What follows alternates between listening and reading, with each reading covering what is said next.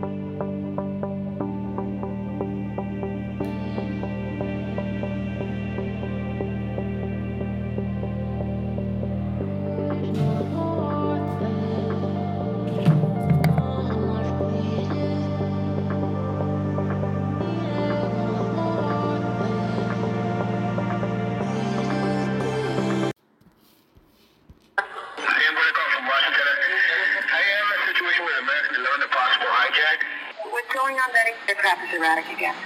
Problems very erratic.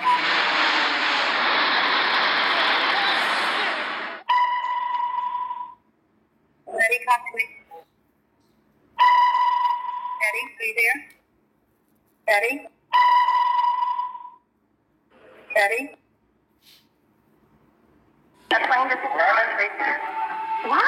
It's 737? What? Like the World Trade Center. Who are you talking to? Oh, God. Oh, my God. United 175, New York. We have some problems over here right now. We might have a hijack over here, two of them. Jules, this is Ryan. Listen, on an airplane that's been hijacked. If things don't go well, and it's not looking good, I just want you to know I absolutely love you. I want you to do good. So have a good time. Same to my parents and everybody. And I just totally love you, and I will see you later. Bye, Dave.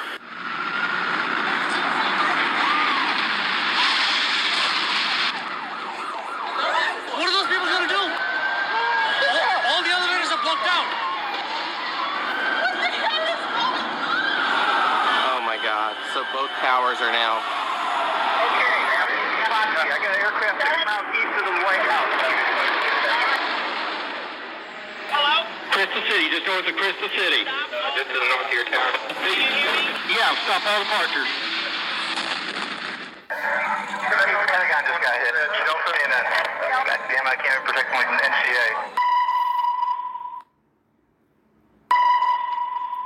United 93, that traffic for you is 1 o'clock, 12 miles eastbound 370. Negative contact, we're looking United 93. United 93, Cleveland, if you hear the center right then. I got that business, huh?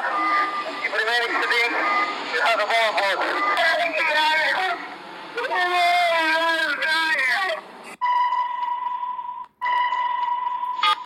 Tuesday, 9:47 a.m. Hi, baby. Baby, you have to listen to me carefully. I'm on a plane that's been hijacked. I'm on the plane. I'm calling from the plane. I want to tell you I love you. Please tell my children that I love them very much. And I'm so sorry, babe. I hope to be able to see your face again, baby. I love you. Bye. We're 56865. We have, I believe it is a Boeing 757. Can you see him up there, sir? That's confirmed. It looks like he's rocking his wings. Roger. He's rocking back and forth. We're 56865. I advise you stay away from that aircraft. Go north as fast as you can. United 93. Have you got information on that yet? Yeah, he's down. He's down? Yes. When did he land? He did not land. Oh, he's down? Yeah, Down? somewhere up northeast of Camp David. Sean, it's me. I just want to let you know I love you, and I'm stuck in this building in New York. There's lots of smoke, and I just wanted you to know that I love you always. At number 2 World Trade Center, right. 30 was students in this office. They're not ready to die, but it's getting bad. Good evening. Today, our fellow citizens, our way of life, our very freedom came under attack in a series of deliberate and deadly terrorist acts. The victims were in airplanes or in their offices, secretaries, businessmen and women, military and federal workers, moms and dads, friends and neighbors.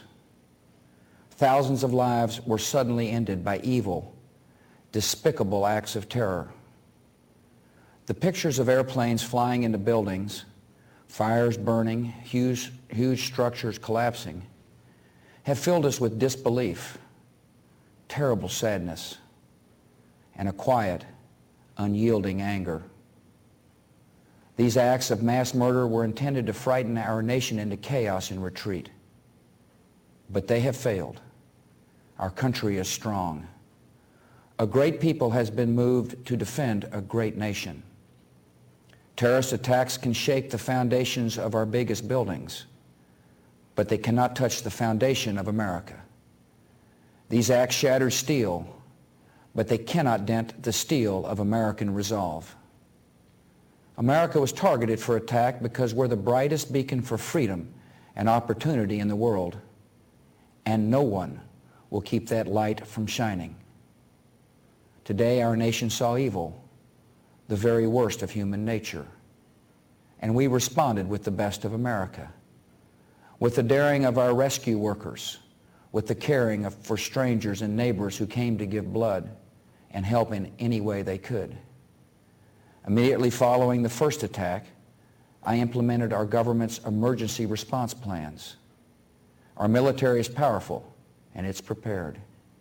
Our emergency teams are working in New York City and Washington, D.C. to help with local rescue efforts.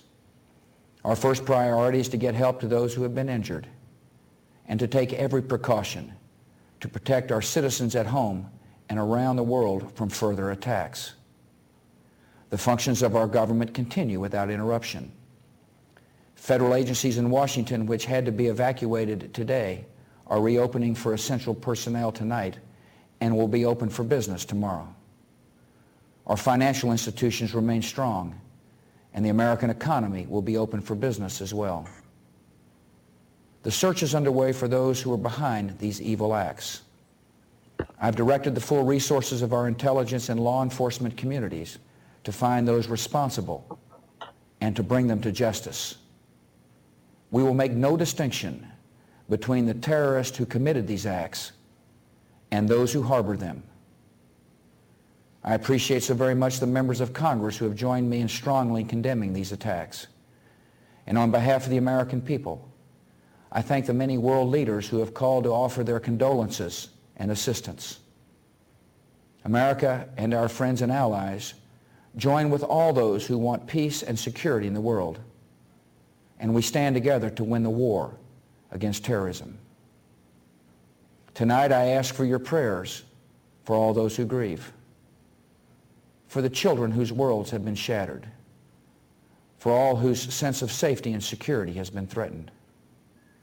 And I pray they will be comforted by a power greater than any of us, spoken through the ages in Psalm 23. Even though I walk through the valley of the shadow of death, I fear no evil, for you are with me. This is a day when all Americans from every walk of life unite in our resolve for justice and peace. America has stood down enemies before, and we will do so this time. None of us will ever forget this day, yet we go forward to defend freedom and all that is good and just in our world. Thank you. Good night, and God bless America. This is a special episode. Sorry,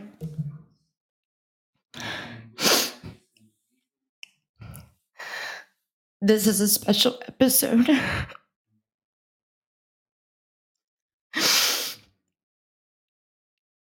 I'm glad that you can all join us tonight.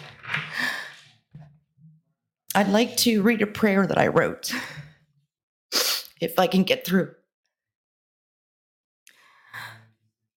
We come before you today with heavy hearts, seeking solace and strength for the victims and families affected by the 9/11 tragedy. We ask for your comforting embrace to surround them, providing healing for their pain and an outpouring of love to ease their burden. May you grant them the courage to face each day, knowing they are not alone in their grief. Help them find moments of peace and resilience to carry on with hope and determination. We pray for the souls of those who lost their lives on that fateful day. May they find eternal rest in your loving embrace, and may their spirits continue to inspire us to strive for unity, compassion, and understanding. Guide us, dear Lord, to be sources of support and empathy for those who still carry the weight of loss. Help us to listen with open hearts, offer a comforting presence, and extend a helping hand whenever it is needed. In the face of tragedy, may we find the strength to stand united, transcending differences and embracing our shared humanity. May this solemn occasion serve as a reminder of the preciousness of life and the value of cherishing one another. We offer this prayer with humility and reverence, knowing that you are the source of comfort and healing. May your grace be abundant upon the victims and families of 9/11, now and forevermore. And Lord, my Savior, we pray. Amen. Let's take a moment of silence to say our own prayers.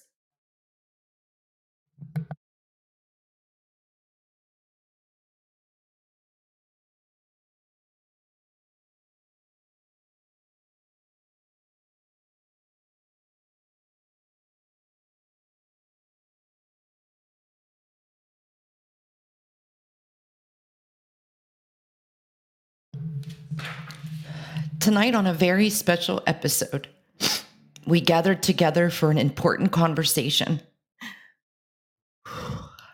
that resonates deeply within our hearts. Join us as we dive into the tragic events of 9/11 and explore their profound impact on our lives, our nation, and our world. In this thought-provoking discussion, I am joined by an incredible lineup of fellow podcasters and friends, from Scott from Beyond the Shadows, Kevin from When the Weird Ones Are, Vicky from Mrs. Spooky Obsessed, Amanda, my friend, from What Nothing, and my dear friend Stacy. I'm so sorry, I'm trying to get through this. Together, we will share our personal experiences and reflections, recounting where we were when the world changed forever. With honesty and vulnerability, we will explore the ripple effects of that fateful day, discussing how it shaped our perspectives, deepened our empathy, and inspired our pursuit of truth.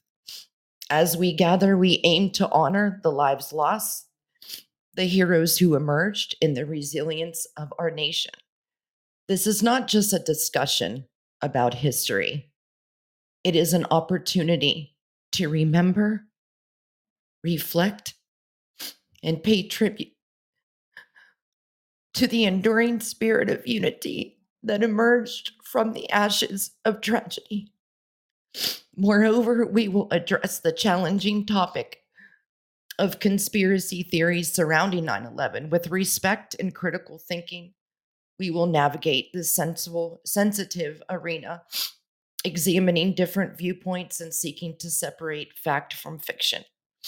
This episode is a testament to the power of conversation, fostering understanding, and fostering a sense of connection. I invite you to join all of us on this journey of remembrance and introspection as we honor the past, examine the present, and envision a future built on compassion, resilience, and unity. And thank you all for joining to be a part of this profound discussion as we remember 9/11 together. So, what we're going to do is first I'll introduce my wonderful group of guests that are here. And then we will do a roundtable discussion where each of us will have the floor, and we will first go through where we were. We'll do that question first, and then the second question will be the impact that it had on us. And then the next question will be the impact it has on the world, our country. And so first, let me welcome Kevin from Where the Weird Ones Are. Kevin, how are you doing tonight? Good. How are you? Can you hear me? I hear you just fine. Perfect. I was Awesome. afraid you wouldn't be able to because I'm on the phone this time. No, you sound loud and clear. So awesome. I'm glad everything is working. And Amanda from One Nothing Podcast, say hello. Hi, everybody. It's good to be here. Awesome. I'm so glad Amanda could be here. She was having, I don't know what happened if she switched her shift or not, but it means so much that she's here. And then we have Scott with Beyond the Shadows podcast. Scott, can you hear me, my friend? I hear you. Can you hear me? I hear you just All fine, right. loud and Hopefully it clear. doesn't sound too bad. I'm on my phone. Old man problems. I couldn't get to work. So No worries. No worries at all. I'm glad that all of you can join. We're still waiting too on Vicky, Mrs. Spooky Obsessed, that will be here. But of course, we're going to start.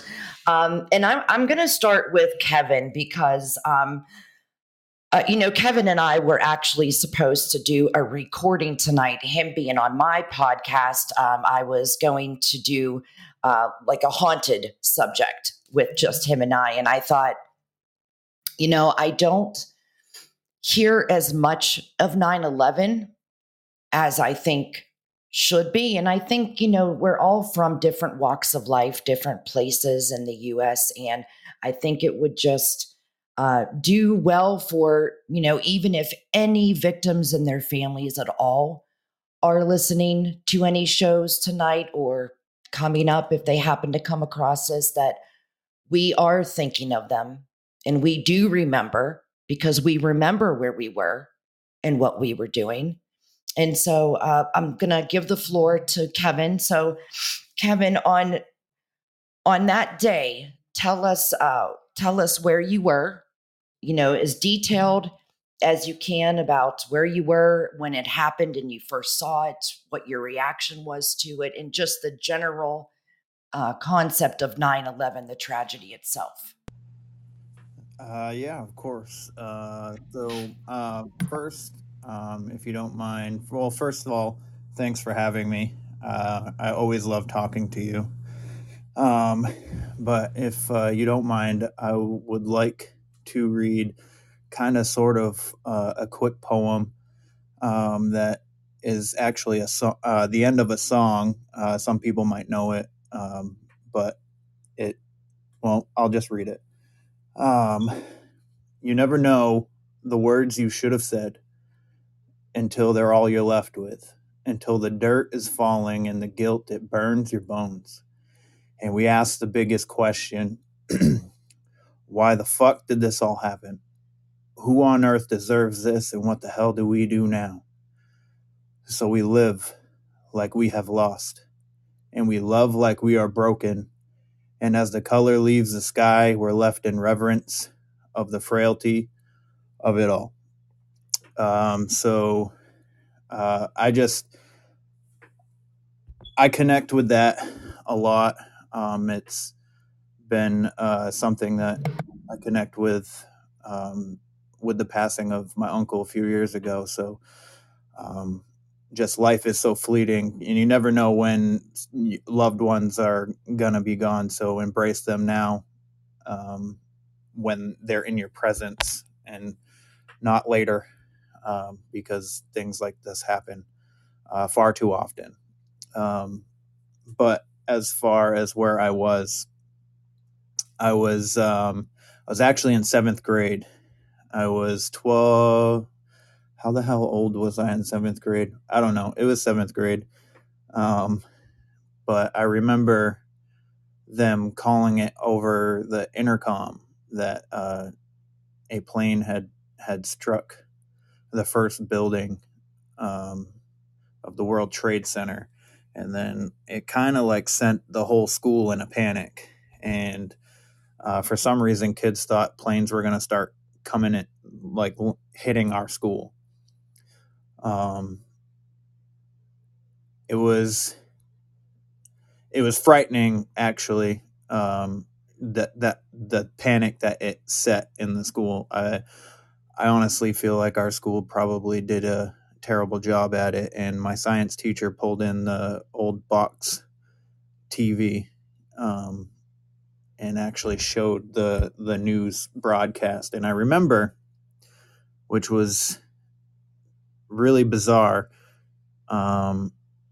this woman reporting on that the second building had been struck, and it hadn't been struck yet. And I remember this very vividly. And I actually started asking questions, and people started telling me that I was insensitive and things of this. So I just shut up. But they ended up having the buses take us home early to be with our families. Of course, being middle class or whatever, our parents didn't have the luxury of coming home to console us or have to talk about whatever feelings we have on this occasion. So I went home early, and then I was home alone for the entire day watching this happen on TV, and just being like, this is crazy. And then having these emotions of wishing I was older so I could do something about it. Unfortunately, I never got that chance. Wasn't the best person growing up, so I ended up with a record, so none of the military branches would accept my waivers. But I desperately wanted to get into the military and do my thing. I thought I would probably be that would be my purpose, was to liberate and help secure freedom for not only our nation but others as well. And then yeah, so that's where I was, the seventh grade, just a seventh grade kid, pimples on my face, cracking voice, and afraid of what was going to happen next. I was going to ask you, but like I said, I'm giving everybody their time and no one's saying a word because I think that's very important. But let me ask you, when you were sitting at home and it was just you and your parents were there, what thoughts were running through your mind? Like, were you thinking someone's going to invade your home? Like, what were some of the things running through your mind? Well, I wasn't afraid that anybody was gonna, invade the house or anything. What I thought was there was gonna be a all out war on our soil, and I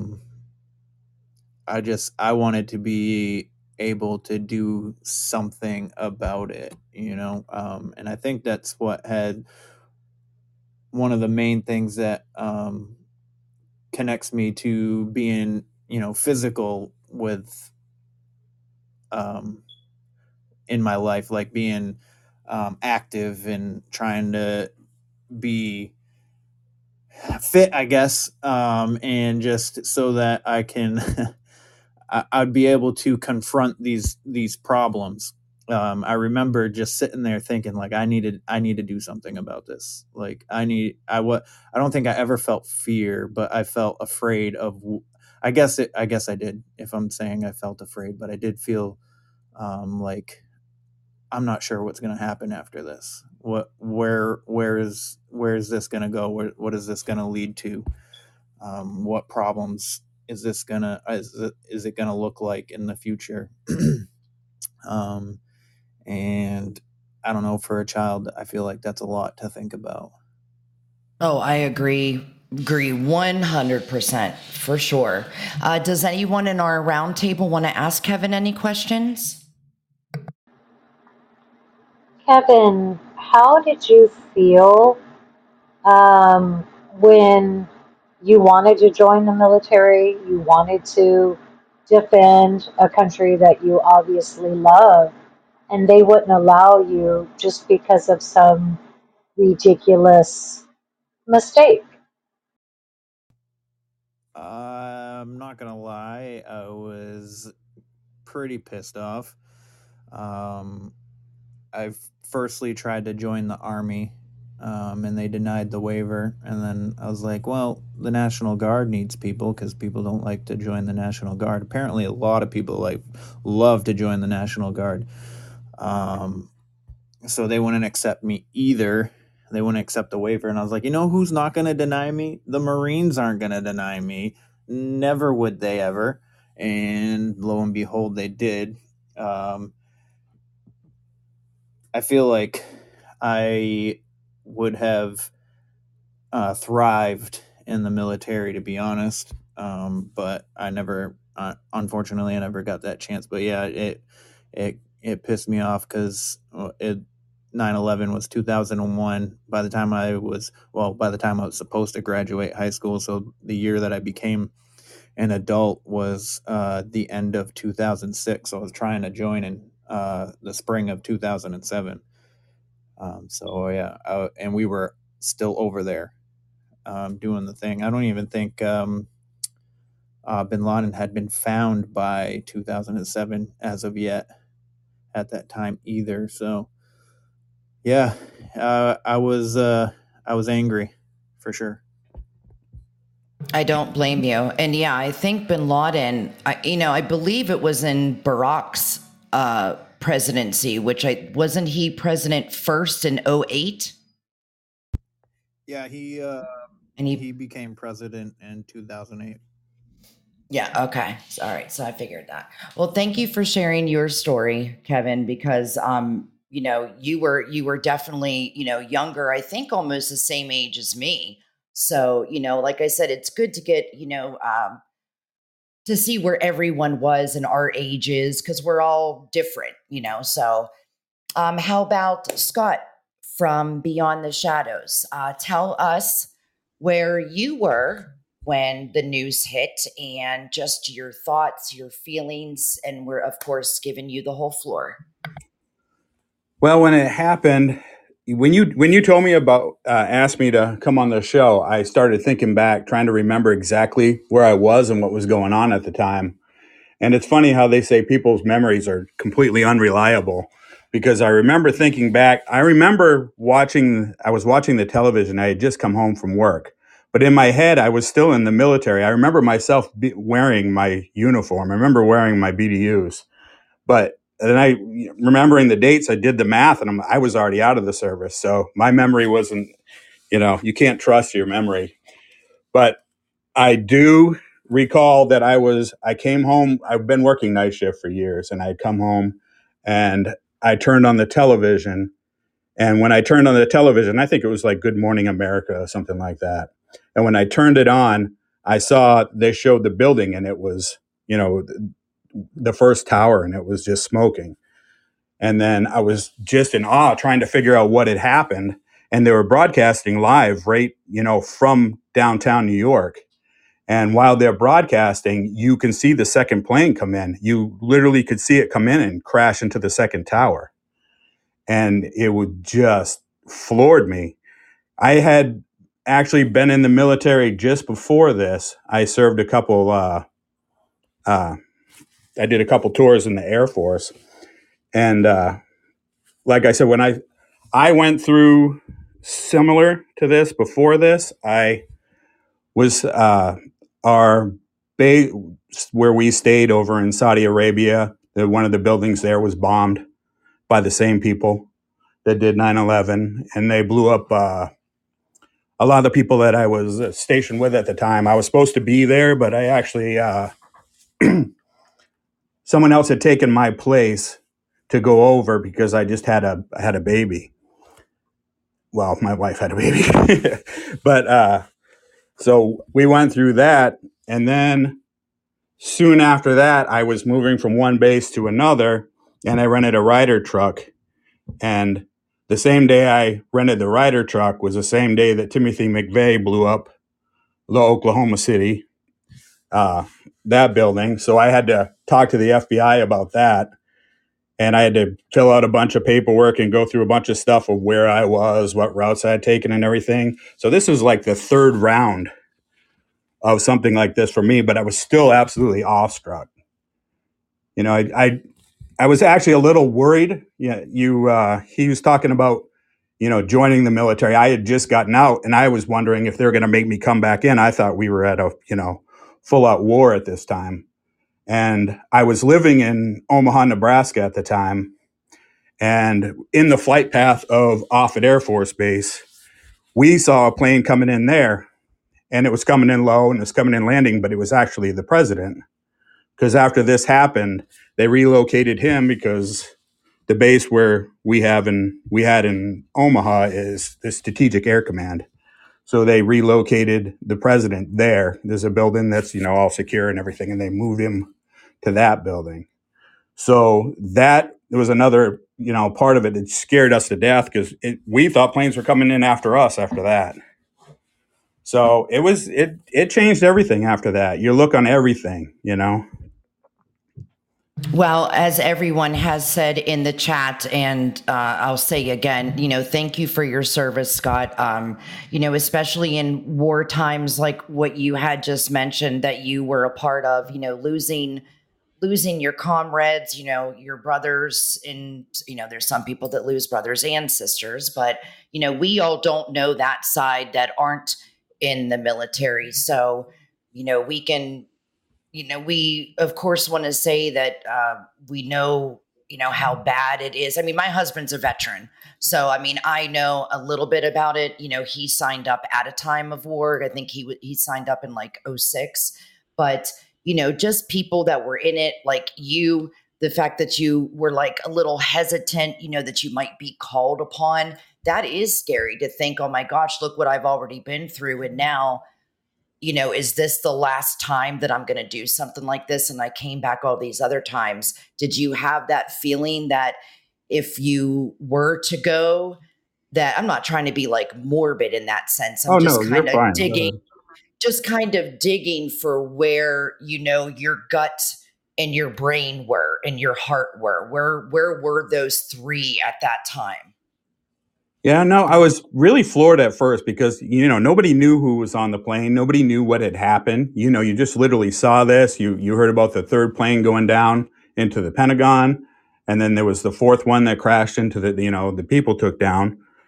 And, it just really threw me for a loop. I was nervous mostly because I had little kids at the time, and to think that I'd just done 2 enlistments. And yeah, I was worried about having to go back. I would have, it's not, and a lot of this didn't happen to me. It just happened around me. So I'm no hero, but, it definitely changed my outlook. I was definitely worried for sure. Well, we definitely thank you for telling us where you were, and we're going to get back to you about how it affected and impacted your life. So start thinking about that for when we come around the table again. But the way that you explained everything, is definitely detail enough that we get to know where your head was at. So thank you for sharing, Scott. We do appreciate that. Absolutely. And then we have joining us Vicky from Mrs. Spooky Obsessed podcast. She is one of my dear friends and fellow podcasters. And Vicky, what we're doing is the first question is just, where were you when this, when 9/11 first happened and things were going on the news and reports, and what were your original, like your first thoughts? And then we're going to do everybody first with the first question and then circle back around the second and third question. So just for this question, just let us know where you were and what your first thoughts were at that time. Sarah, oh my God, Farrah, I'm sorry, I'm tired. Thank you for that introduction. And I think my first intro to the whole 9/11, it happened during the time I was in school. I was, 2001? I was 8, 9 years old, maybe 3rd grade. I remember one day my history teacher just came in riled up, like in this sort of frenzy, and it kind of freaked, our classmates, like we kind of freaked out because he was really kind of out of it, and he's like, guys, you need to watch this. I'm gonna put the TV on. And for us, that was exciting. We were like, oh my God, like TV, yay, because we never got to watch anything on that little weird box that they had at that time. But no, he didn't explain before putting it on. He explained during. And he's like, guys, you need to watch this because we are being attacked. and this is going to be part of our history from now on forever, for as long as we live. And what do we know? We were little. I mean, I don't think we really truly understood the concept yet at that time. And so we were just like all watching that little small screen, how like you just see these planes crashing into the buildings. And so my teacher was like, look at this is the Twin Towers, this is what helps define America. And he went on with this entire history lesson, and he was just sitting there watching. I think the next thing the guy needed was just a cigarette on the side. He was just like zoned into the TV, like he couldn't believe what was happening. And I don't think I got to give in much thought at first, because like I said, I was small. Over the years that it became like a yearly annual thing for us to celebrate or commemorate for the fallen ones, I think it was around high school.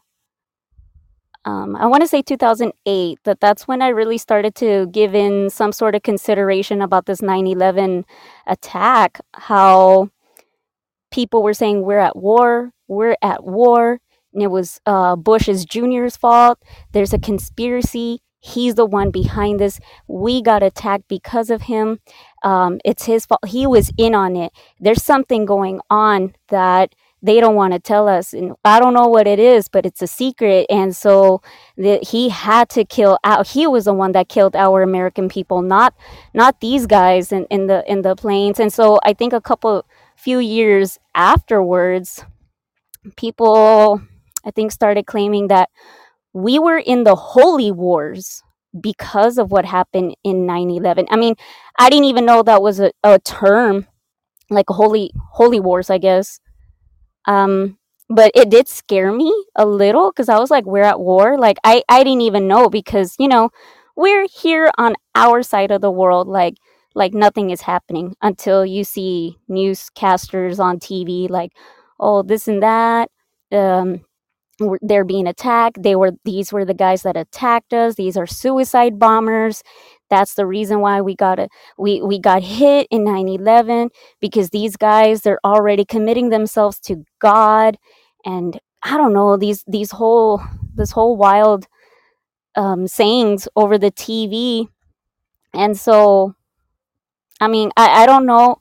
I don't want to sound rude or anything, because I'm not. I really do feel bad, and I do apologize for those that have been, like, their families have been affected by 9/11. I mean, I do know over the years there have been, you know, people on TV, they talk about, like, my husband was in that building, my daughter was working in that building, my family, my kids were in the surrounding areas when this building was crashing on top of them. And it still affects them to this very day.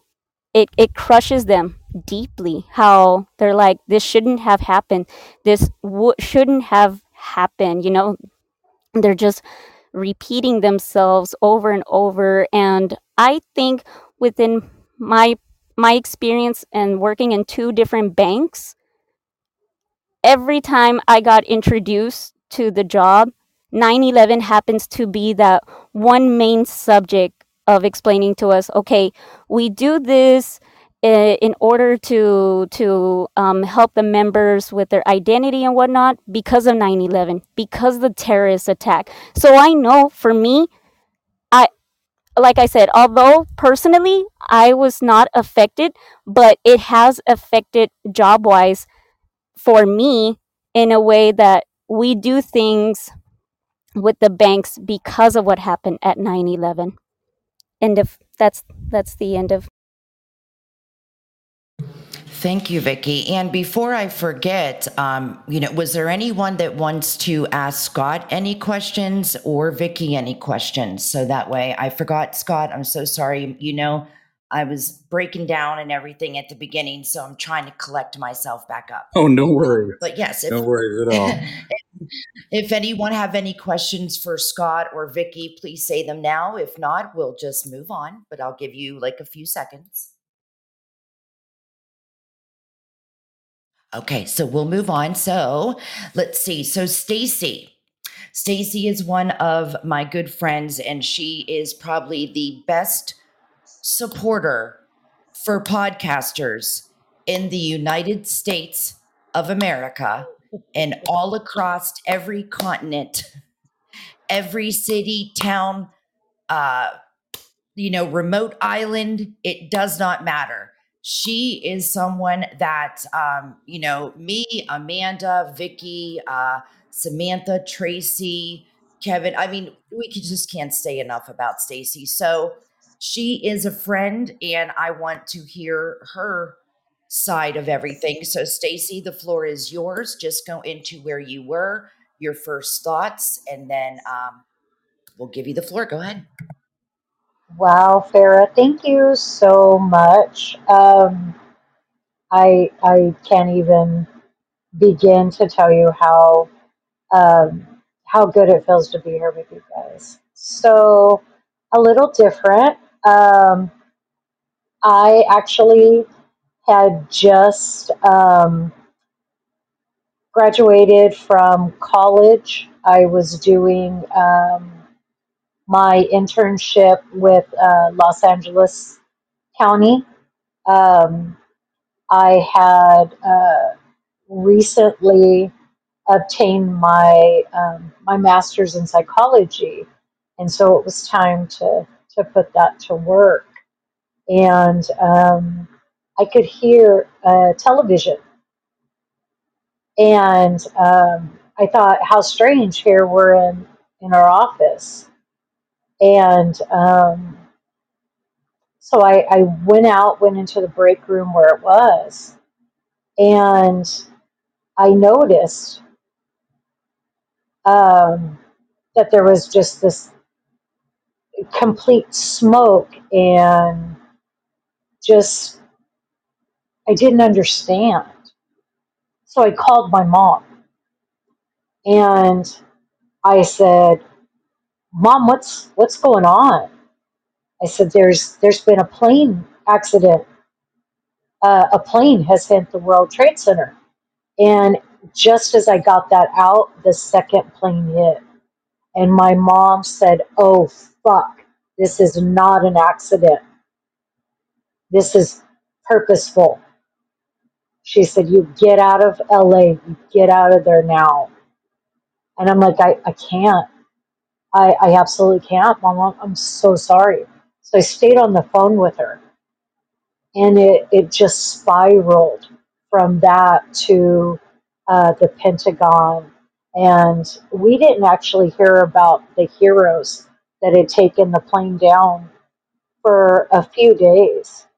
But I remember standing there with my mom on the phone, crying and watching the people just rain out of the building. And And I just remember thinking, like, please let them not know what's happening. Let them be gone before they realize how far they're falling. And as soon as I got off the phone with my mom, um, I just I hugged coworkers. We had uh, group home and foster parents and families in the building. We did our best to shield them, but uh, it was just so hard because there was nothing we could do. And then rumors started going around in LA that we were next. They were targeting us. Los Angeles was next, every big city. And just my mom calling me and telling me, "You need to come home. I want you home." And it was hard. Thank you, Stacy. And like I said, that's why I wanted to do this, because just like you said, your story was a little different. I think it's so great to hear everyone's different story, because each of us have a different feeling even today. I mean, we don't all feel the same, except for, yes, the empathy, the sympathy. But, I just think that talking about it, and it should be talked about more, is very, very important. So thank you for sharing your story. And does anyone want to ask Stacy any questions? And you know what, Stacy, I was going to ask you, that's weird that you said that your mom was like, get out of there now, because I always thought that if anything would happen to our nation, like a terrorist attack, that it would be like New York, Miami, LA, California, Chicago, like it'd be all of them, not just, New York City. But, were they doing anything different with the planes there at that time? Like, didn't they ground everything like right away? Yes. So Okay. immediately, all of our newscasts in LA started coming out that if you were in LAX and you had a flight that you were leaving on, you weren't going anywhere. There were people who were stranded in LAX who weren't from California because their planes weren't going out. Even our major highways, the 10, the 5, they were shut down to where only little bits of traffic at a time could go through. Right, because you couldn't overcrowd. I mean, the one thing I always think of is, whenever a disaster is happening, I feel like a lot of us don't know how to act.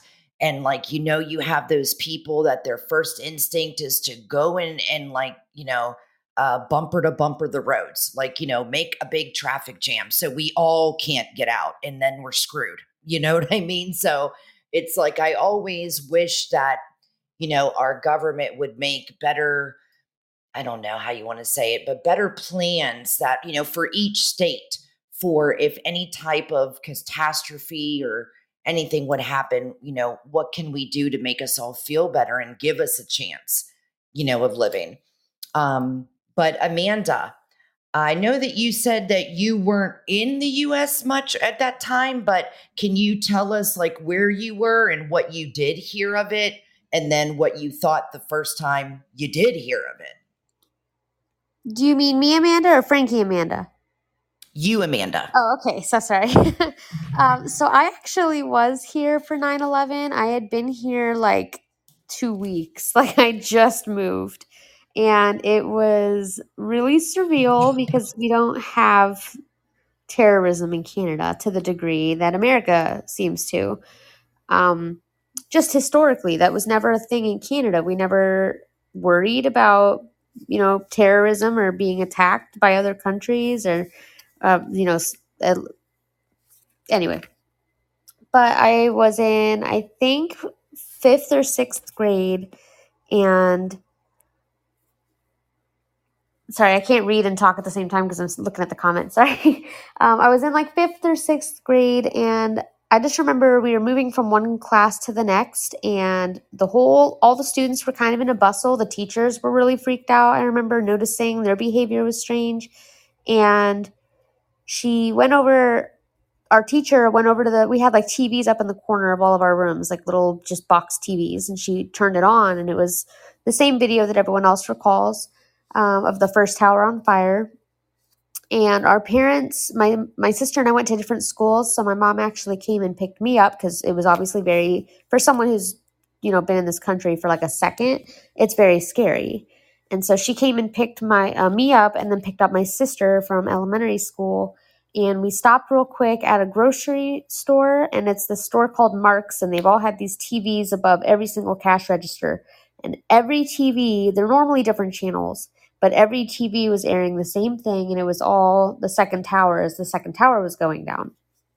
So we went home immediately.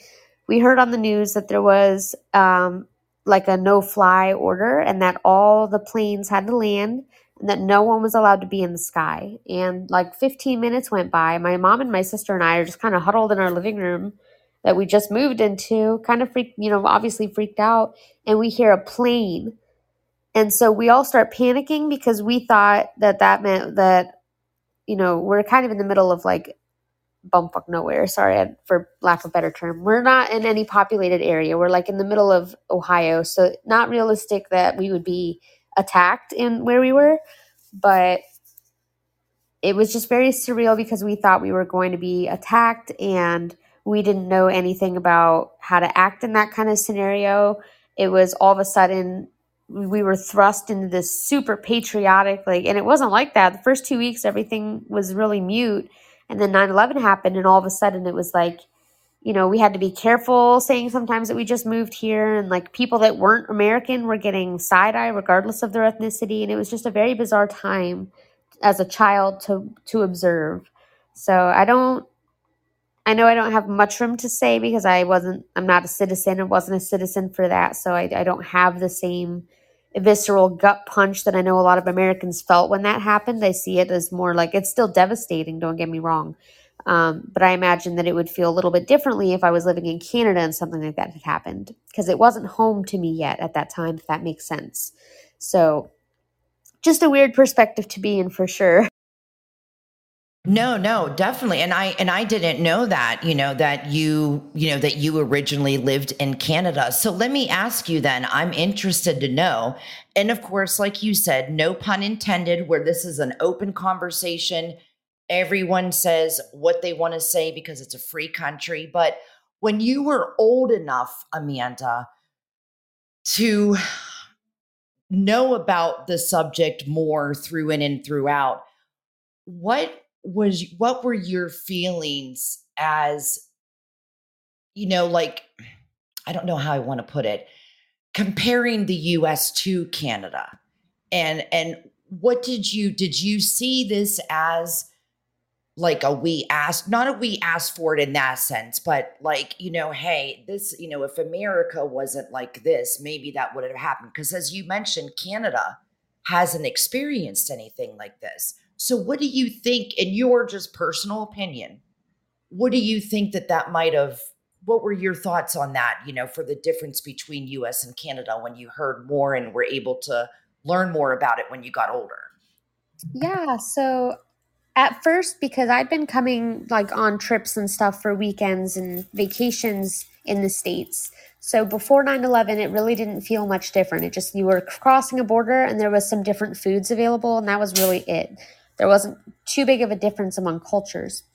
When 9/11 happened, um, I still had a lot of friends in Canada, family in Canada. America took on this weird perception, like, of, I don't know, it just felt like ever since then it's been like everyone refers to America as like trigger happy and like war happy. And because I didn't know anything about America before then, it's like it was very surreal to go from a country that felt just like Canada, and then all of a sudden I'm in a country where Canada suddenly feels very safe and I don't feel safe anymore. So it was like a real switch. And I know that's not at the fault whatsoever of the American people and the residents and citizens of America. I know that's nobody's fault, but just as someone who's brand new in this country, it did feel alienating in a way. And it did feel, sorry, my cats are like fighting by my face. And it did feel like I had just kind of stepped into like a different dimension almost. It was really surreal, but I was also super young, and I didn't really look too much into it. And it wasn't until a couple years later that I started really doing some digging into it and finding things about it that, distressed me more than what I originally thought as a child. But yeah, I don't know a better way to answer that because it just sounds really crappy when I say it that way. But it really took on this weird, dark kind of like not safe vibe. No, I understand. And you would be surprised, Amanda, how many people in America feel exactly the same way that you did. So, what you just said is a lot of my feelings on it. It's that maybe not us, the citizens, we didn't ask for this. Our government puts us into situations that, we can't get out of or doesn't look good. So, I agree 100%. on what you said. So just so you know that. Does anyone have any questions for Amanda?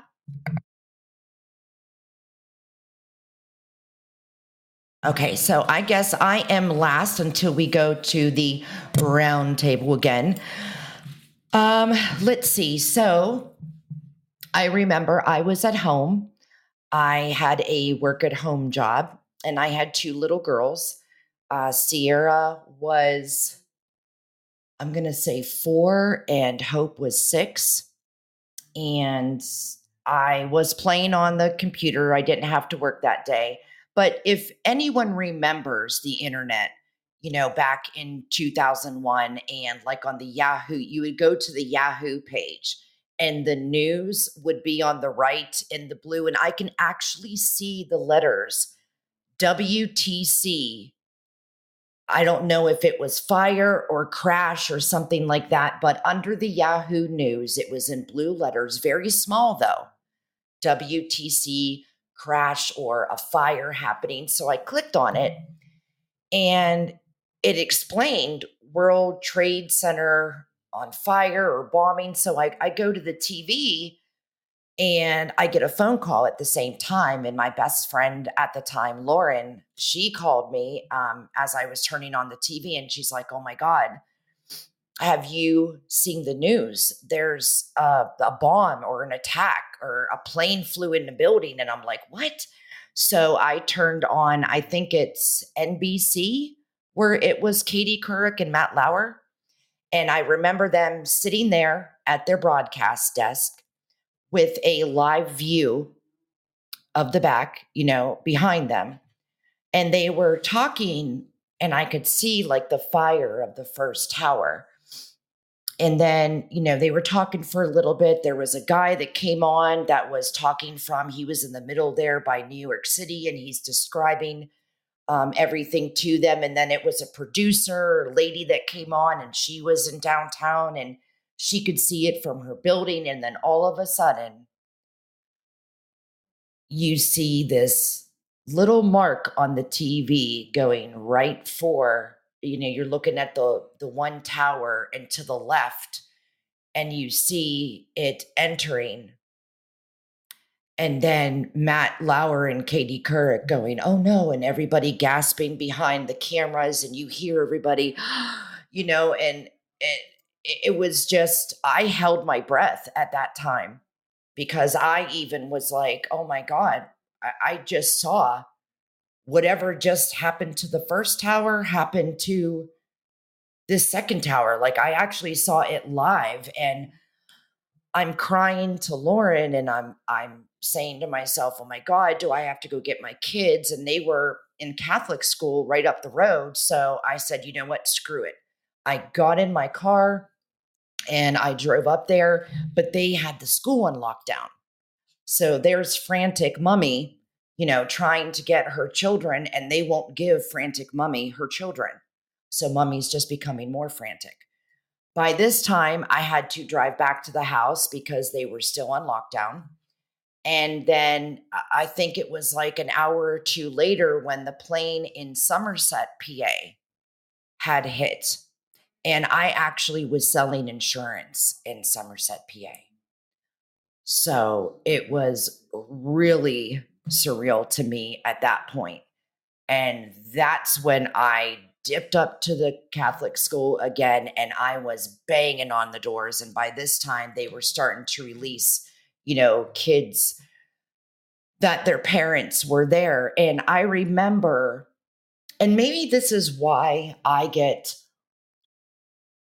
really emotional about it, because I had two little ones. And, my first child I had at 18. And then my second daughter I had at 21.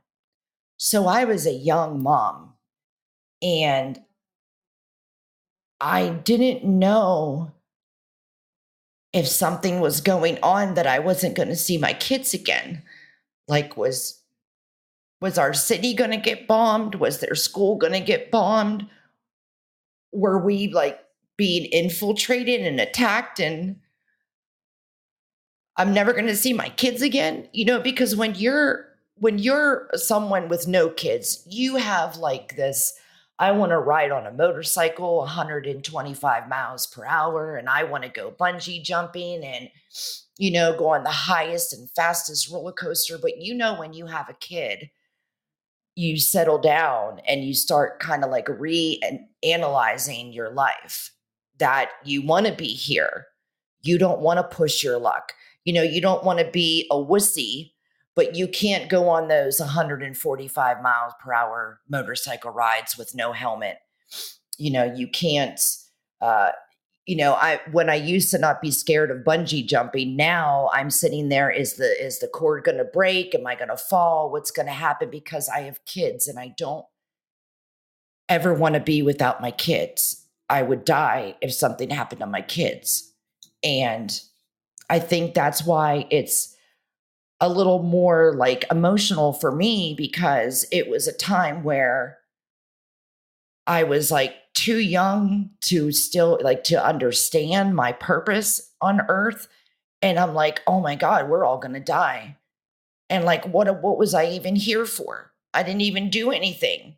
I still have so much to do. So, that's how I remembered. Of course, I remember the Pentagon and everything too being done. And yeah, it was just a really traumatic time for me as a young mom. Granted, not at all traumatic like it was for, the victims' families, not saying that at all, but in my little world, in my little family, it was traumatic. And I think, there are times when I still think about that day when it's not September 11th, because of that almost close of losing something. And of course I'll get to how I feel about the subject in general in a little bit, but we're going to start going to the roundtable. And since I know, we did this late, I don't want to keep anybody, up real late. So what we're going to do is when we start going back, like Kevin, on this round, I want you to first tell me the impact that it had on you, your life from that day moving forward, and then just keep going with adding, what do you think the impact was on the US and countries that are not the US? And look at us. Like, what do you think has changed? What needs to change? What's got better? The floor is all yours, my friend. All right. So, firstly, Canada tourism, because they had a big powerhouse right to their south. Um, just- um, but no, it affected me in a way that I felt like, none of us are safe. Tomorrow is not promised. And I think that's taught me to live more today, be present more now than ever before. There's times, obviously, growing up that I lost track of that. So, I think we all do it from now and again until something strange and bizarre like this happens. It was never really a thought either, that there would be an attack quite like this.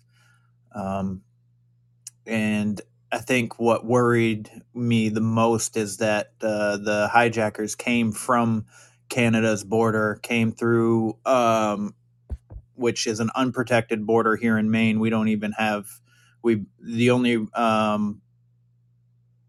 thing for the border from Canada to Maine is checkpoints on the road. There's nothing. There's just pillars out in the woods that say, "Oh, this side's Canada and this side's United States." But they came from Canada and they learned how to fly here in Portland, Maine, and went down to Boston and got onto the planes. So it was, or maybe it was Bangor. Either way, it was still Maine.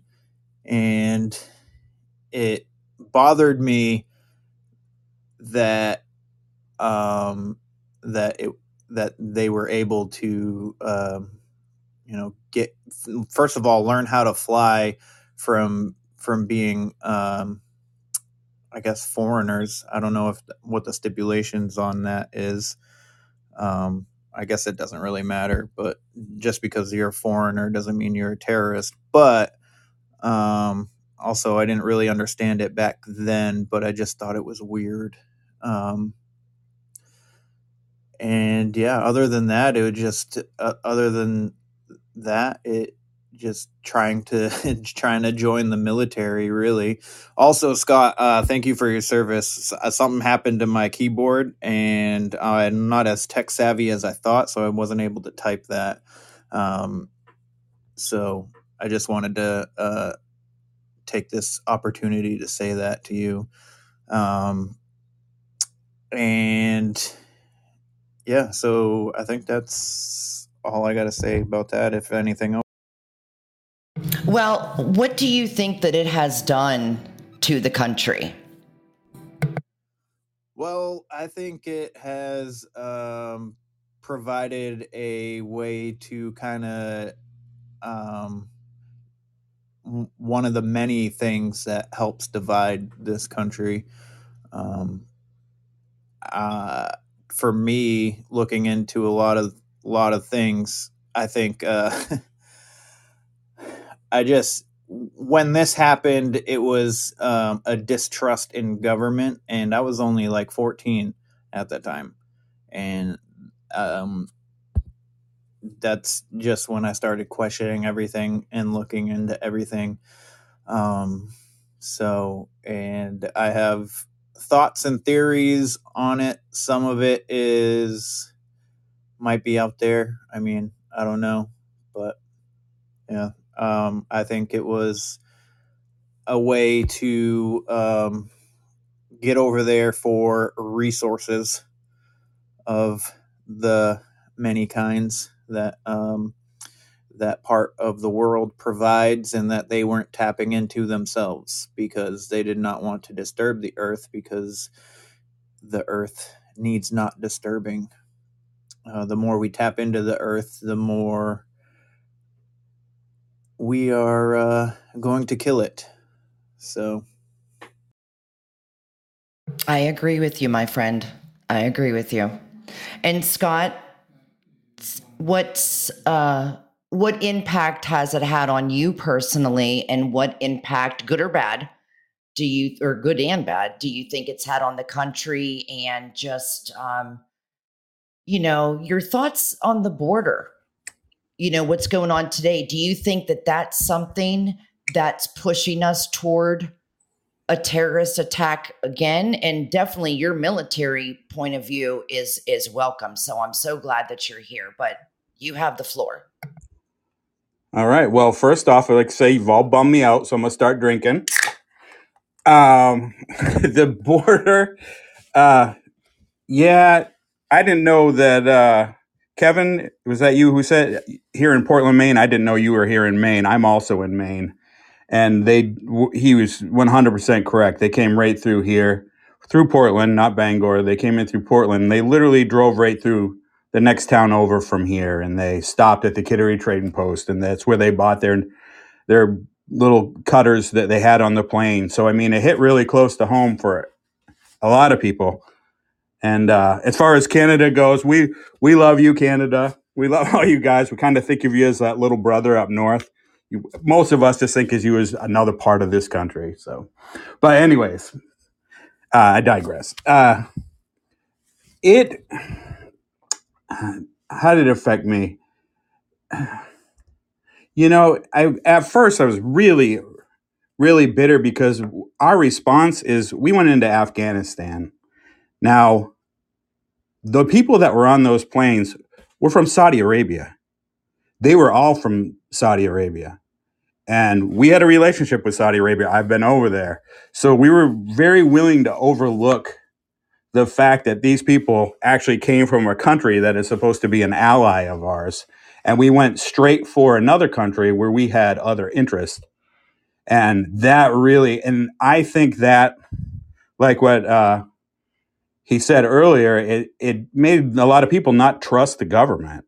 So, I mean, when this first happened, the response of most Americans, I mean, you couldn't go outside without seeing an American flag flying everywhere you went. The American pride was through the roof. But as time wore on and things, people started questioning a lot of this. I mean, and there's all the conspiracy theories and all that. I'm not getting into those. I don't buy a lot of them. But I do know 100% that the people who did this were not the people that we went after. And that, I think that affected the entire country because a lot of people realize that. I agree. And that's one thing that I didn't learn, Scott, until later in life is that we were going over to Afghanistan and we had no business being over there. Those weren't even the people that we were fighting. We were going over there making a government for what? Like where are we going after the right people? So right. I mean, we were after Al Qaeda, sure, but the people on that plane, they were from Saudi Arabia. They're Saudi nationalists. That's not questioned. That's all out there. That's 100% true. It's not a conspiracy. It's just fact. And we did nothing because we have major ties with Saudi Arabia. We have an air base there. I've been there. It's nothing special. And I'm not going to get bitter about that because after being there, I'm not a fan, but I'm not going to go into all that. But yeah, it's 100% we did not go after the people that we should have been after. And one more question, Scott. From that time in 2001 to now, what do you think that we're worse off, or do you think that we would be able to stand true if something happened like that again? Like, what do you think about our system to fight back, our military, etc.? As far as that goes, I don't worry about our military at all. Our military is so much more superior to than what you see out there. Just look at. I don't want to bring up a bunch of the war stuff, but I mean, if you look at what's happening with Ukraine and Russia, we could literally go through there in a weekend and end that if we needed to. But we don't do things like that. We're just funding it to, we're trying to break them that way. But as far as whether we're safe or not, I don't fear. Our military is so much far advanced than anything else in this world that I'm not scared of that at all. And I'm not afraid of a nuclear war or anything like that because it's just if that happens to one, it's everybody. So what do they call it? Mutual destruction. So, but as far as the military goes, I'm 100% confident in the military. Do you think that we need to protect our borders more instead of protecting others? Oh, absolutely. I don't have a problem with protecting others, but I mean, we seem to neglect what we have right here at home at the same time. I'm not anti helping other countries. I'm not against helping fund or support other countries with what they need, but we definitely neglect our own. So yeah, people can just walk right across the border like nothing. We could definitely do something to stop that, but it's all political, and for some reason it's a political thing instead of just being, what it should be. I agree with you 100%, Scott. Vicky, tell me how it impacted you and how you think it impacted the country and how other countries see us. Can you hear me? I hear you just fine. Okay, perfect. You may hear some wind because I'm outside. Okay, first off, I want to say to Scott, thank you for your service. I wasn't able to give you a shout out in the little chat, but there was some questions that I had that you were able to answer for me. So, okay, growing up, I never really understood the whole meaning or reason behind the 9/11 attack. It wasn't explained well enough to us. I just remember every year it would be put on TV about the whole like, oh, we're commemorating. Okay, but it didn't make sense to me. Like, okay, so we're at this sort of war. Who are we at war with? And I used to be able to ask those questions to adults, because I thought they would know. I mean, they're the ones who's supposed to be aware and knowledgeable on stuff like this. And no one was able to really give me some sort of straight answer. Like, I don't know if it was because they were not aware of it, or they did not care for it, or they didn't want to answer some things like that to a young kid.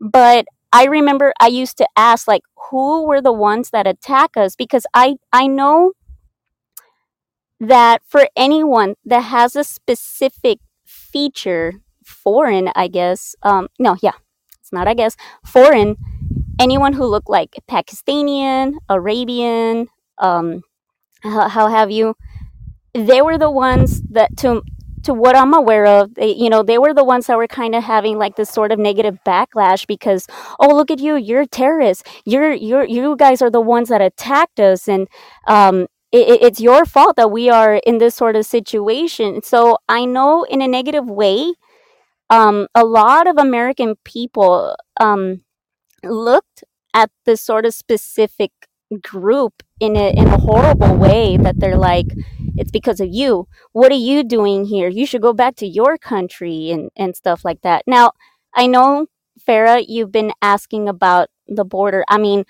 I don't live closer to the Canada border, I live in the Mexican border.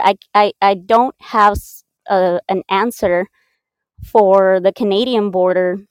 I didn't really realized that it was kind of open in a sense like that. Down here, it's open but somewhat closed at the same time. But we have our own issues down here, and the terrorist thing, I think the only pro that I see to this is just the fact that we kind of got more aligned with security, if that makes any sense. Because I know for anyone who on boards or gets off board in any type of plane, there has to be this sort of like checkup, like, okay, they have to thoroughly check you out, check your luggage to see there's no sort of drugs, but as well as bombs.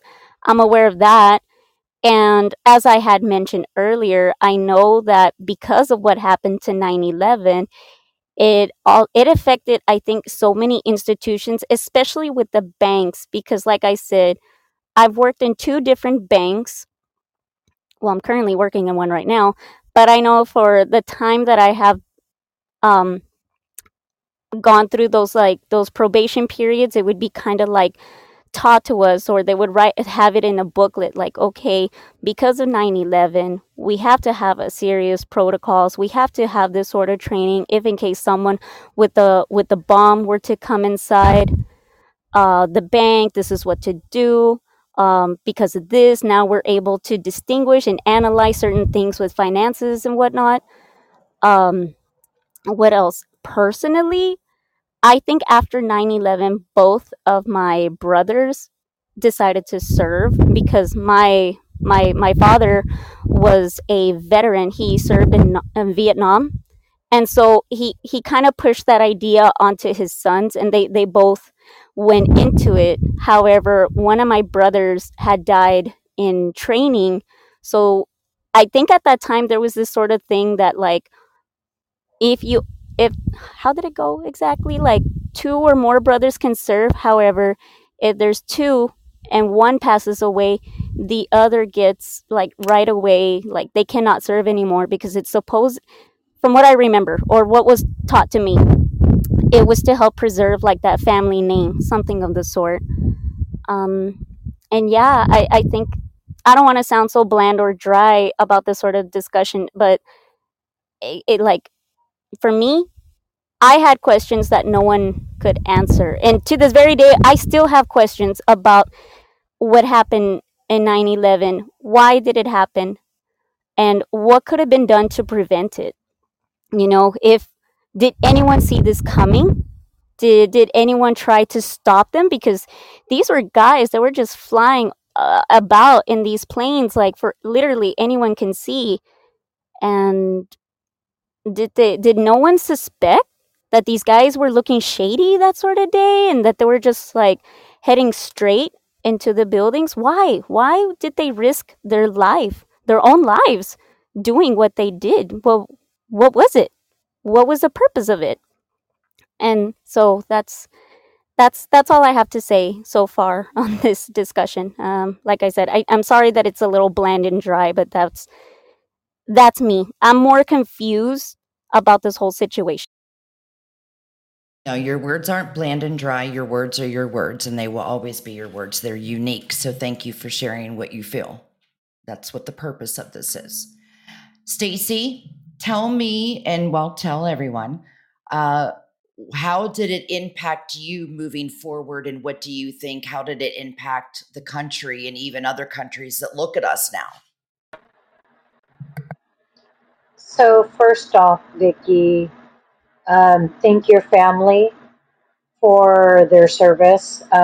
When one goes to the military, the family serves along with them. So I humbly thank all service people because I get to live the life that I live because of their sacrifice, because of their courage. In saying that, we had a military presence that showed up literally September 12th to our county building. And you could not come in or out unless they checked your credentials. And if there was even a question about who you were and what you were doing there, they had to contact your direct supervisor. And if your direct supervisor didn't answer, you didn't go in the building that day. I also remember friends of mine that practiced the Muslim beliefs, and they were not allowed to bring their prayer mats in. They were not. They were not allowed to wear their. I'm probably going to say this wrong. Their headdress is the. Anyway, yeah. So some would have. Some had to quit their jobs because. Thank you, Scott. Um, because they could not. Um, they would not. They refused, and by all rights they should. Travel was never the same. Um, I remember flying all around, and you showed up at the airport. You tossed your bag. You got on, and you were set. Everything was fine. To a world where you can't even take a tiny bottle of shampoo because it could be a, a, a explosive device. Um, I, on more than one occasion, because I'm a type 1 diabetic, I've had my bags and my person like tossed, um, like so invasive because of this. And then to have our world, our country stand up and say, oh, we hate these people. These people are terrible. We hate them. And it wasn't even the right people. They hated a complete ethnic group. And it unfortunately, I think even by then, I was I was a skeptic. I was definitely not a Bush supporter. And exactly, that's what I think happened is Bush came on and he instilled fear into everybody that they're coming for us, they're coming for our country, and we're going to go over there, we're going to show them why we're a superpower. And, you know, war to solve a great injustice, such as when we went over to stop the Holocaust. When we fought for that, that was a different story than this. And then to find out that Bush had so many holdings over there. Absolutely infuriating. And let me just piggyback off you a little bit, Stacy. You said something about just how things have changed when, things used to be easy. And then Scott said fear. And let me tell you, it's sometimes I want to just shake some of us Americans that are so easy to believe what the government and the media put out. Up, here's COVID. Up, it's bad. Take this vax. Here, no, it works. Trust us. Oh, here's 9/11. These are the people that did it. Nope, we're going to have a 20-year war and you're going to spend all the money doing it. Just believe us. Oh, Russia's invading Ukraine. Oh, we're taking money and giving it to Ukraine. Oh, but they don't say that we're also giving money to Russia to help fund the back and forth that they're doing. But it just sometimes I want to shake Americans because I'm like, why do you believe the first thing that you see from the government? Because all the media is owned by the government, CNN, MSNBC, etc. The government gives them a press release to say on the air. And if you haven't watched a compilation on YouTube, which is very easy to find, where all these different news channels, they'll say the same thing when they're doing their 11 a.m. broadcast or their 6 p.m. broadcast, they all say the same thing. They'll say the word insurrection. So when you look at every news and you just flip, it'll be, the insurrection of the Capitol. They use the same wording because they know, well, if someone's not watching CNN, someone's watching MSNBC, someone's going to watch CNBC. And it's like we have to stop watching the news just in general. Because if there is any one person out there, and even Fox, I'm not saying that I'm for, now I'll be honest, I love Tucker Carlson because he says it like it is. I don't want to say I'm Democrat or Republican. I'm more of the type of person where you tell me what you're going to do. If it sounds better than this guy, I'm going to vote for you. But I think our whole government, I think Republicans are just like Democrats. They're not working together. Everybody is out for themselves. I mean, if you go back to, when we came over here and took land from people and then sell it to someone else, well, it wasn't our land to take in the damn first place. We are just someone that always think America's like, we're this and we're that and we're all that. We're going to make rules for every country. And you got to, who are we? We are people that are leaving our own brothers and sisters on the streets, and we're passing them every single day. We are standing by as BLM protesters will fight for what they want. But where's our brothers and sisters, you and I and everybody else, patriot wise? Where are we going to peacefully protest and get our words out? So I think the whole nation has become divided.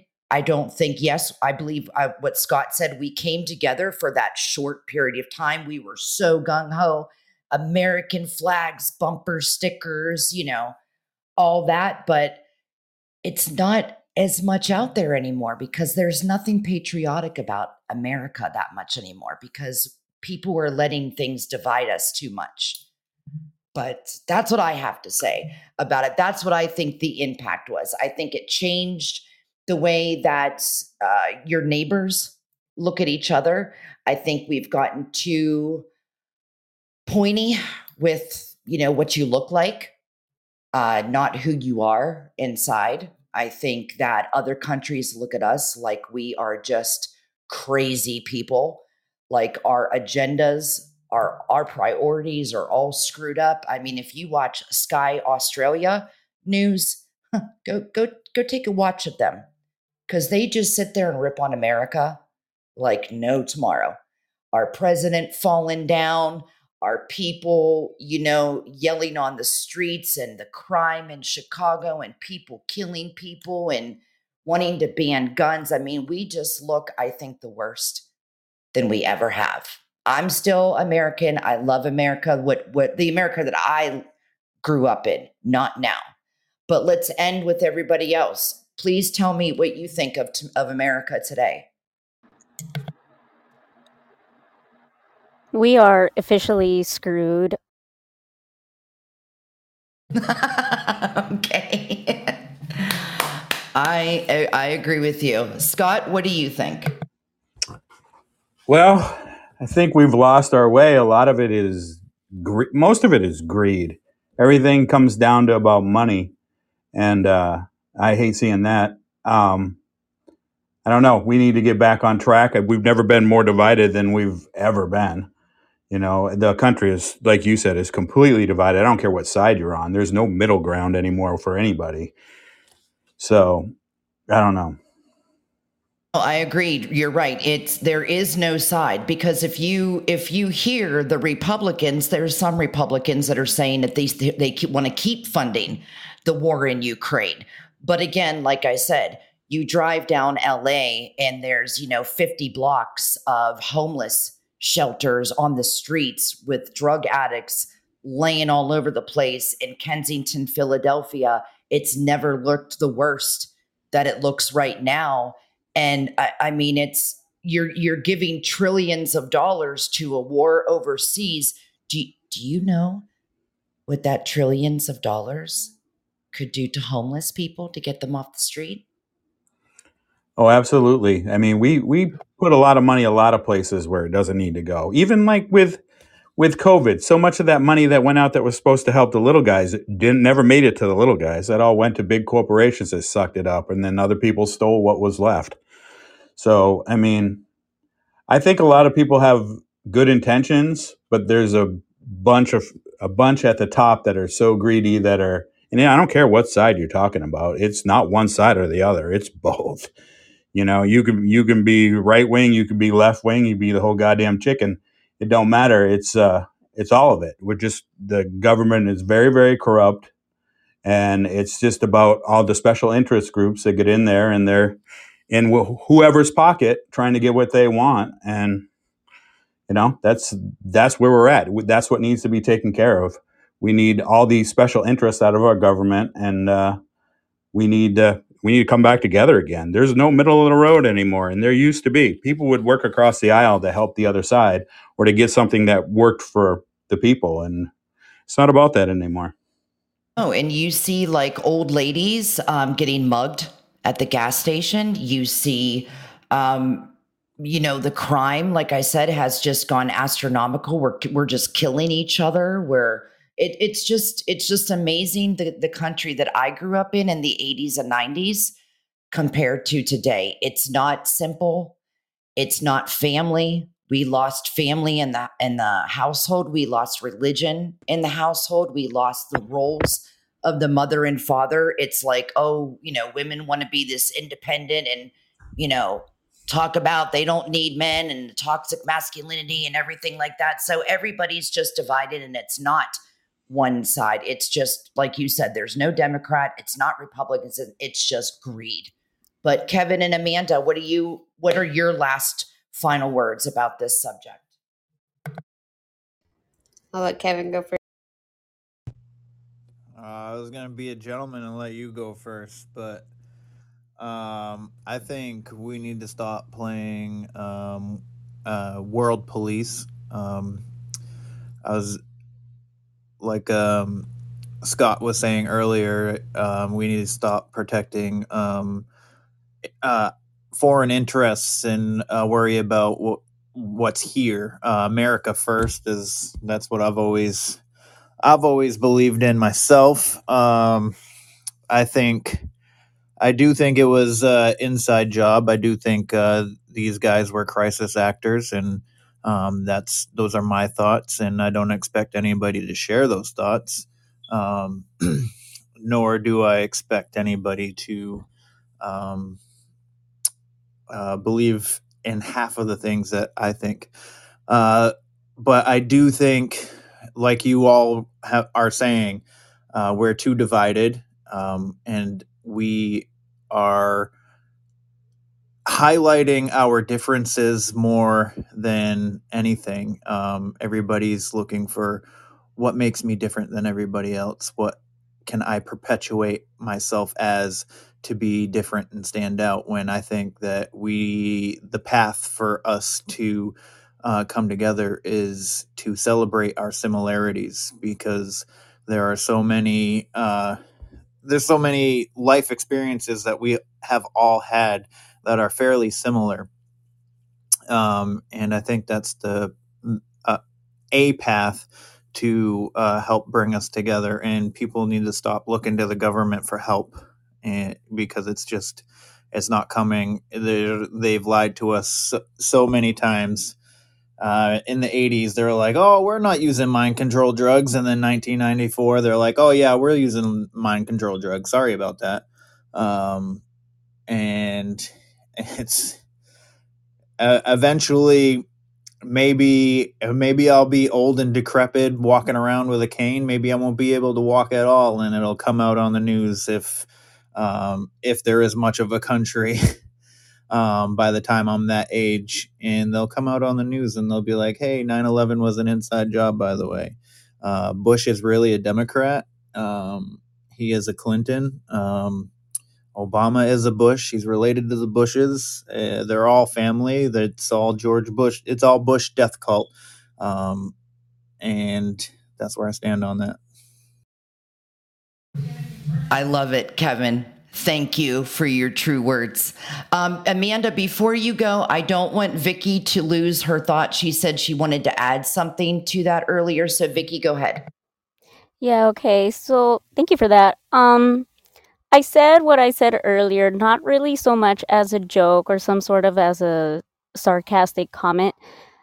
My perspective is that I think in some way what happened is that traditionalists, or the idea of tradition, is just dying out so rapidly the more we get into like the 2000s, because I kind of noticed this whole thing, like people in the 1900s, no matter what decade you had placed them in, you want to place your story on 90s and beyond, people were very faithful, or unify themselves with God. Whether I I don't want to say like, oh, that's more a conservative idea. No, I've met both Republicans and Democrats where they both have that same value and principle, and the main thing was God. I mean, if you look at the media right now, or I guess like down the street, wherever you live, people are all about putting like these whole upside down symbols of the cross, the upside down symbol of the Pentagon,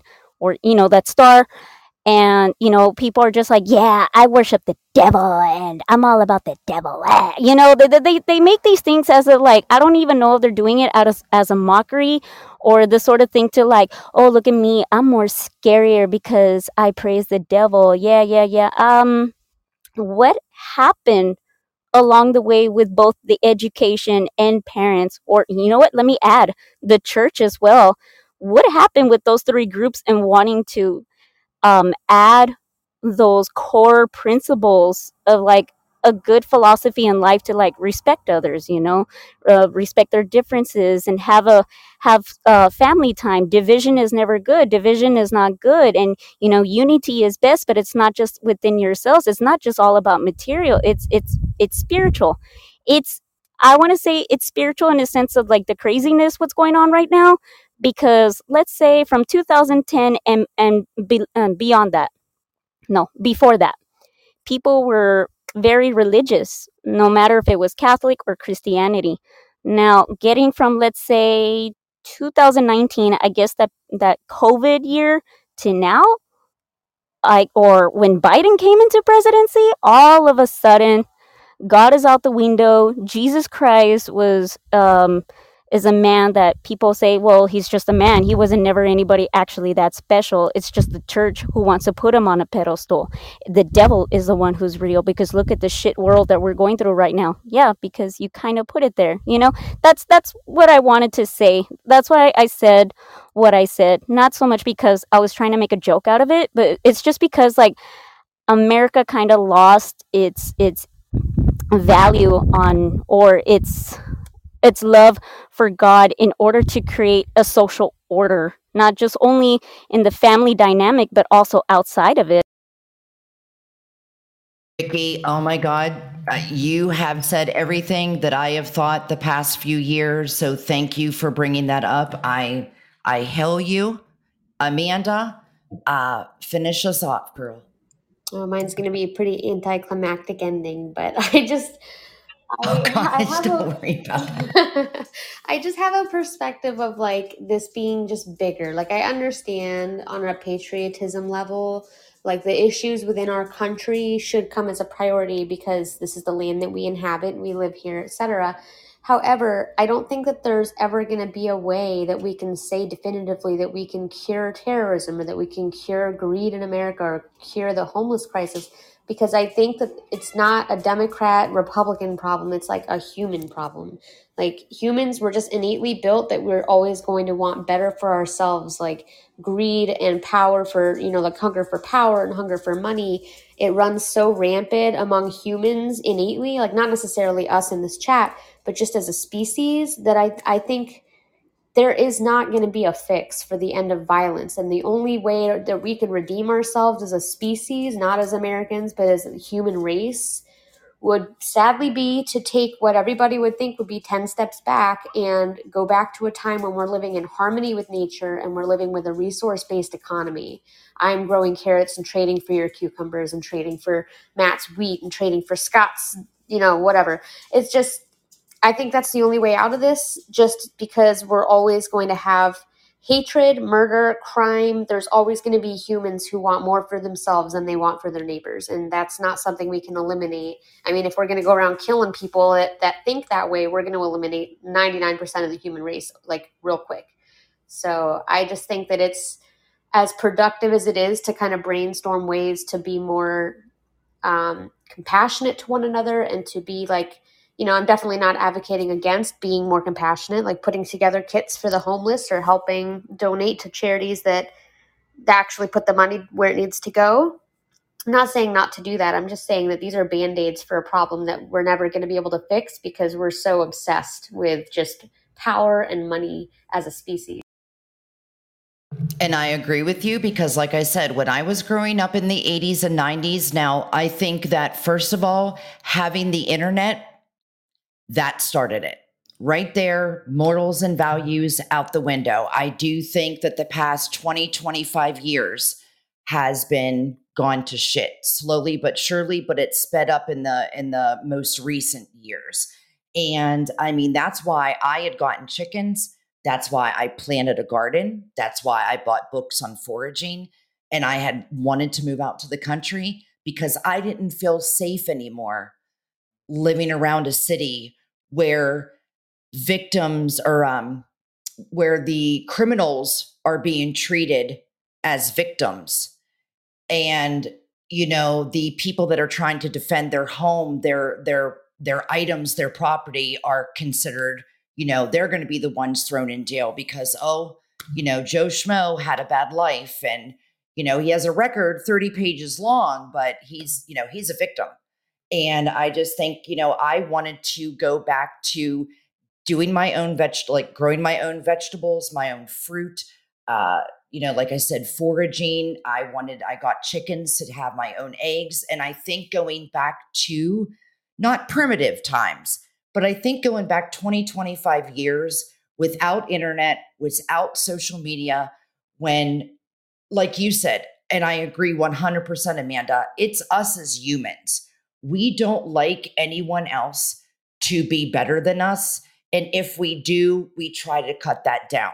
You just see it so much. There's so many women these days that are putting themselves on OnlyFans.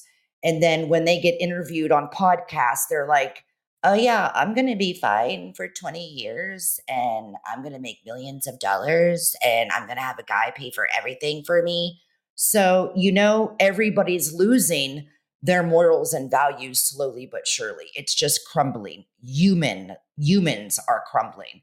And I think having religion back in the home, a family back in the home, not, yes, women can work, yes, men can work. We can do this all together, but yeah, we don't like seeing anyone prosper but us. It's always what, I'll lend you money, but what is it going to benefit me to do that? So, I mean, I've gone on Nextdoor and I put up every year for Christmas, I post something and say, if you have children, give me your email addresses. I'm going to draw one family every year. And I go and I buy gifts. I buy a tree for the couple. And I don't do it to get anything back. I do it because, like everyone, a lot of people know, I almost lost my life 3 times. So I'm trying to give back and be better.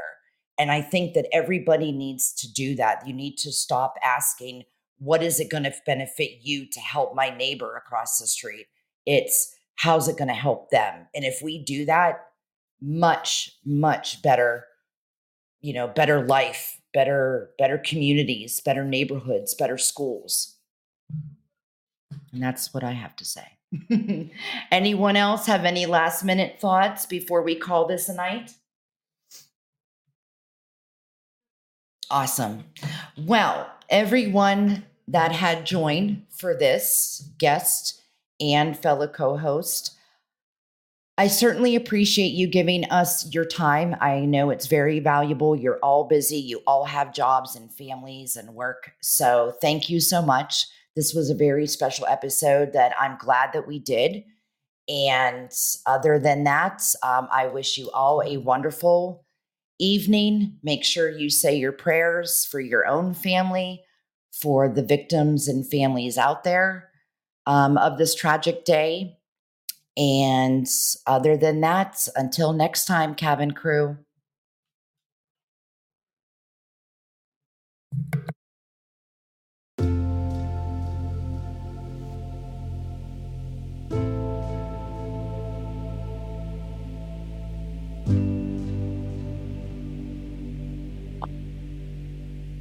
Night, y'all. As above, so below, my brothers and sisters.